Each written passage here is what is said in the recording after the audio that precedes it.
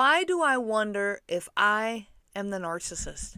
I hear so many victims ask this. Am I the narcissist? How do I know that I'm not the problem in here? Why do we question this so hard? I'm Renee Swanson, your host of the Covert Narcissism podcast, and I want to dive into this question today. I asked myself these questions too. You're not alone in this. For those of you who don't know, I do run a Facebook group, and the Facebook group is called Covert Narcissism Group. It's a closed group that's for victims of narcissistic abuse, in specific covert narcissistic abuse. And it's a closed group. You can come and join if that's a group that fits your needs, but you just have to let us know why you need in. But we have a huge group. I've got over 51,000 people in this group. And yet I hear it over and over. Am I the narcissist? Why do I feel like I'm the narcissist? Many covert narcissists will accuse their victims of being a narcissist, especially now. This word has become so common and it's being thrown around, and especially now, they will do that. They will point out things that you are doing that makes them the victim. Well, of course they do. This is what they specialize in. They are the victim in everything. That's what they do. And so in any interactions they have with you, they're going to point out how they are the victim of your bad behavior. And often, I will say, they are so good at this that they will put in just enough truth into what they're saying to make you truly question it and truly start to believe it. They are experts in this. I talked about it actually in the podcast already. We've been talking about how, covert narcissists play the victim. They're so manipulative and they turn everything around at you. They will make you feel bad for how they are feeling, and they will use just enough truth to confuse you.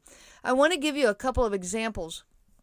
So this is personal examples from my own life, from my marriage. I was married to a covert narcissist for almost 21 years. And it's an example specifically, from this. I was telling him one time, trying to find a way to fix our marriage, and I was telling him that I didn't feel like I could just ever have a simple conversation with him. Like, it couldn't just be spontaneous and easy, even if it was over a nothing. I had to plan everything out in my mind. I would practice many times, all these different ways of saying something to him to find the one that I thought was the least likely to cause a problem. My brain was exhausted.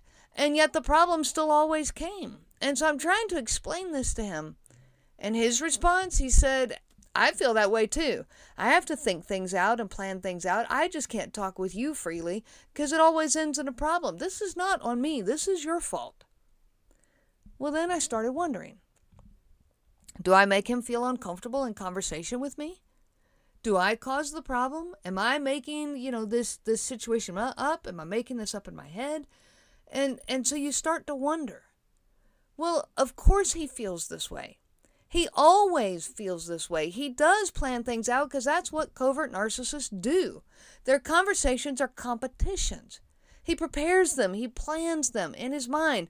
And they take this long moment of silence to pause so they can so carefully consider their words. They're manipulating their words around so that someone always wins and someone always loses. And of course, this causes dissension and problems. This is not my doing. Conversations that I have with other people in my life, they're spontaneous and they're easy. They're not competitions and battles. Only with the covert narcissist. So of course he feels this way because that's what he's bringing to the table. Then when he blames it on me, that's projection. I'll give you another example. My husband was addicted to gaming. He played hours and hours and hours, weekends, weeknights, it didn't matter. He'd come home from work and go straight to the computer or straight to his phone. He would play all the way up until, late after the kids had gone to bed, and then he'd go to bed. He'd get up in the morning, he's right back on playing. The weekends, it was nothing for him to spend, up to 12 hours playing video games. It was crazy. And add to this, he had absolutely no relationship with me or with our boys. The gaming definitely got in the way of that relationship, but even the interactions we did have were so unstable and heated that it was just impossible to have a relationship of safety and security. So one time I was trying to talk with him about this. And I was talking to him about the lack of relationship that he had with me and with our kids. And I pointed out how many hours that he spent gaming and how much family life he was missing out on just by not being there. Well, he fired back at me. Well, you waste time too. You do things that, that waste time. Everybody does. And he compared it to the time that I spent practicing the piano and stretching on the floor. Those were the two biggies that he kept throwing back at me. Well, yeah, I spent time practicing the piano. At the time I was working as a professional pianist. And so I worked at this and I worked hard at it, but I also worked hard to keep my schedule to where my practice time was when the boys were at school and while he was at work. In fact, he once commented that he missed hearing me play because he never got to hear me play anymore. Well, that was because I worked to make my practice time be when they weren't home, because then when they were home, I wanted to be available to my family.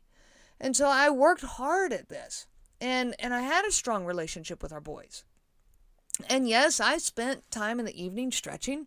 Sure, while we were watching TV with the kids, I would sit on the floor stretching my legs. While I was watching TV, he was up gaming. But I would sit on the floor and stretch. That's not a problem. In fact, it taught my boys to stretch, and they did it with me a lot of the times.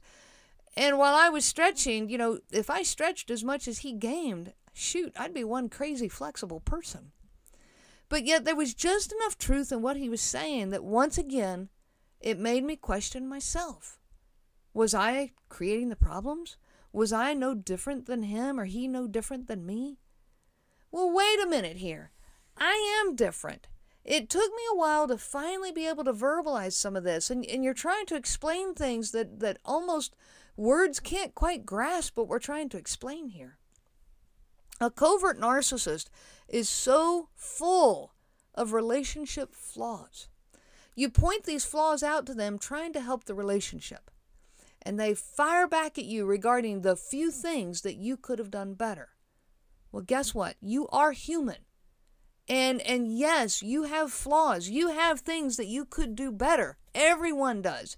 So yes, they fire these things back at you, but they fire back those few things that you could have done better, and suddenly they're off the hook for all of these relationship flaws.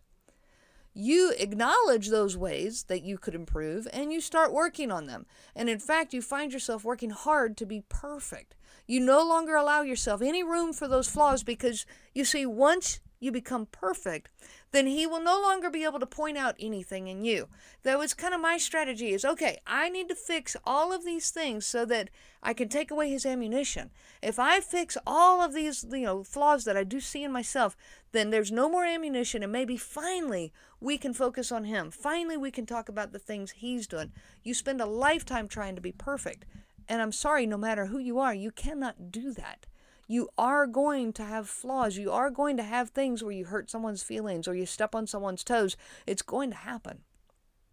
So we come back to the question, am I the narcissist? Well, just because you do something athletic, this does not make you an athlete. Think about that for a minute. Have you ever thrown a ball? Have you ever kicked a ball? Have you ever run to catch a bus or play in a little chase game with your kids? Have you ever run? You throw, you kick, you run. These are athletic things, but that does not make you an athlete. Have you ever done something musical? Just because you've done something musical does not make you a musician. Maybe you sing in the car. Maybe you sing in the shower.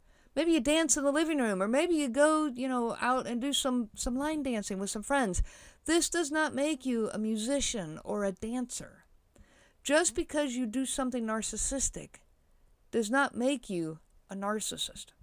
We all do some narcissistic things. We all get overly defensive about something. It's going to happen. We all get prickly every now and then. We all have moments of jealousy or moments where we overstep our boundaries. We all get, stand up for ourselves and can get a little harsh on that. Hey, what about gray rock? Have you ever gray rocked? I was gray rocking him in my marriage before I even knew what the phrase meant. Gray rocking means you start giving those short answers. You don't engage with them because it's not safe. You emotionally shut down to them.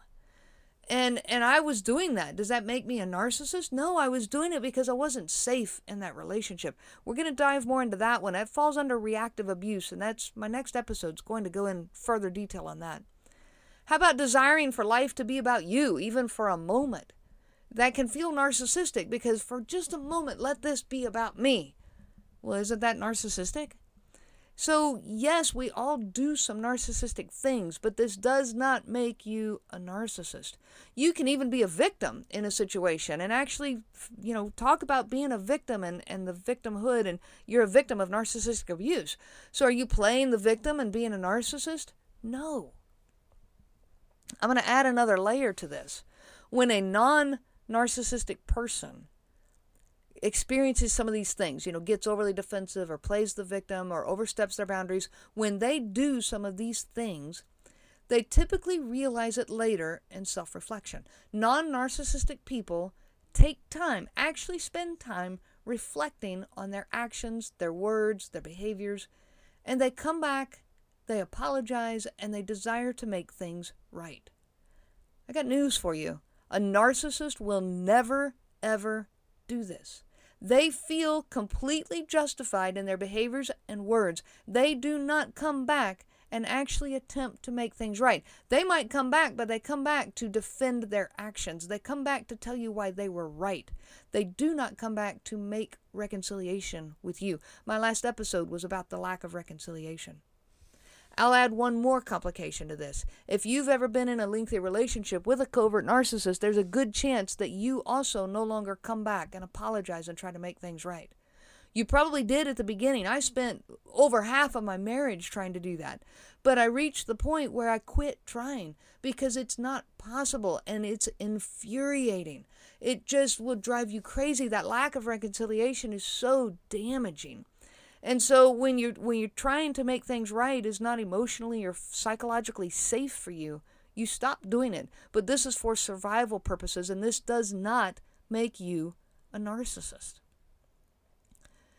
Everyone, like I've been saying, has some narcissistic behaviors. Victims of covert narcissism, they're often so confused. Reality is so mixed up and perceptions are all messed up because the covert narcissist will project and throw everything back at you.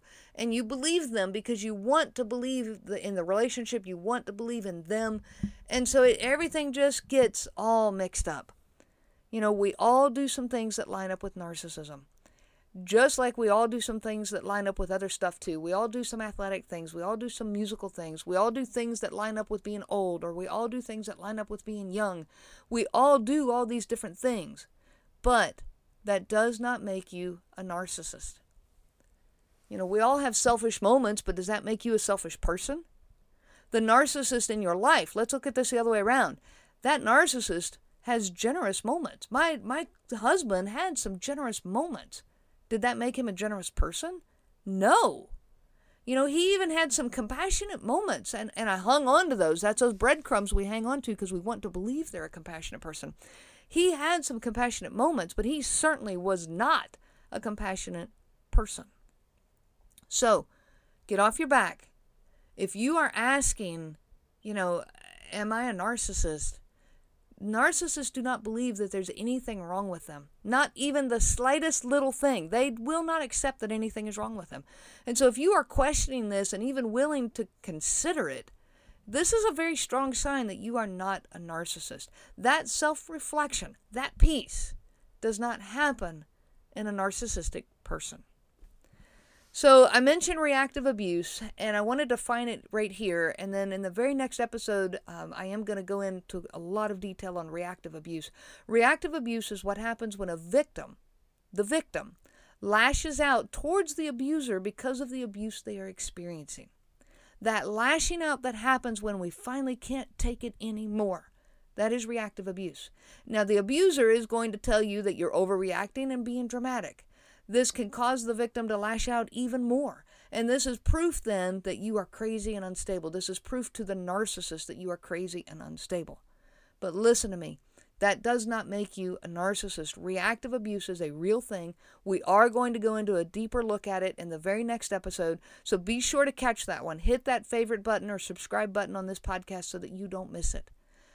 Thank you so much for joining me today, and I wish you so much peace on your journey of healing. I never dreamed how much I would actually enjoy podcasting. When it was first suggested to me, I'll be honest, I was a bit intimidated by the thought. But when I found Anchor, I quickly realized how easy this was going to be. Anchor provides me with the tools to record and edit right within their program. I don't need additional software. I didn't even need to know how to distribute the podcast because they do it all for me. I would not be where I am today as a podcaster without Anchor. It's all you need and completely free. If you are looking to get started, download the Anchor app today or go to anchor.fm to get started.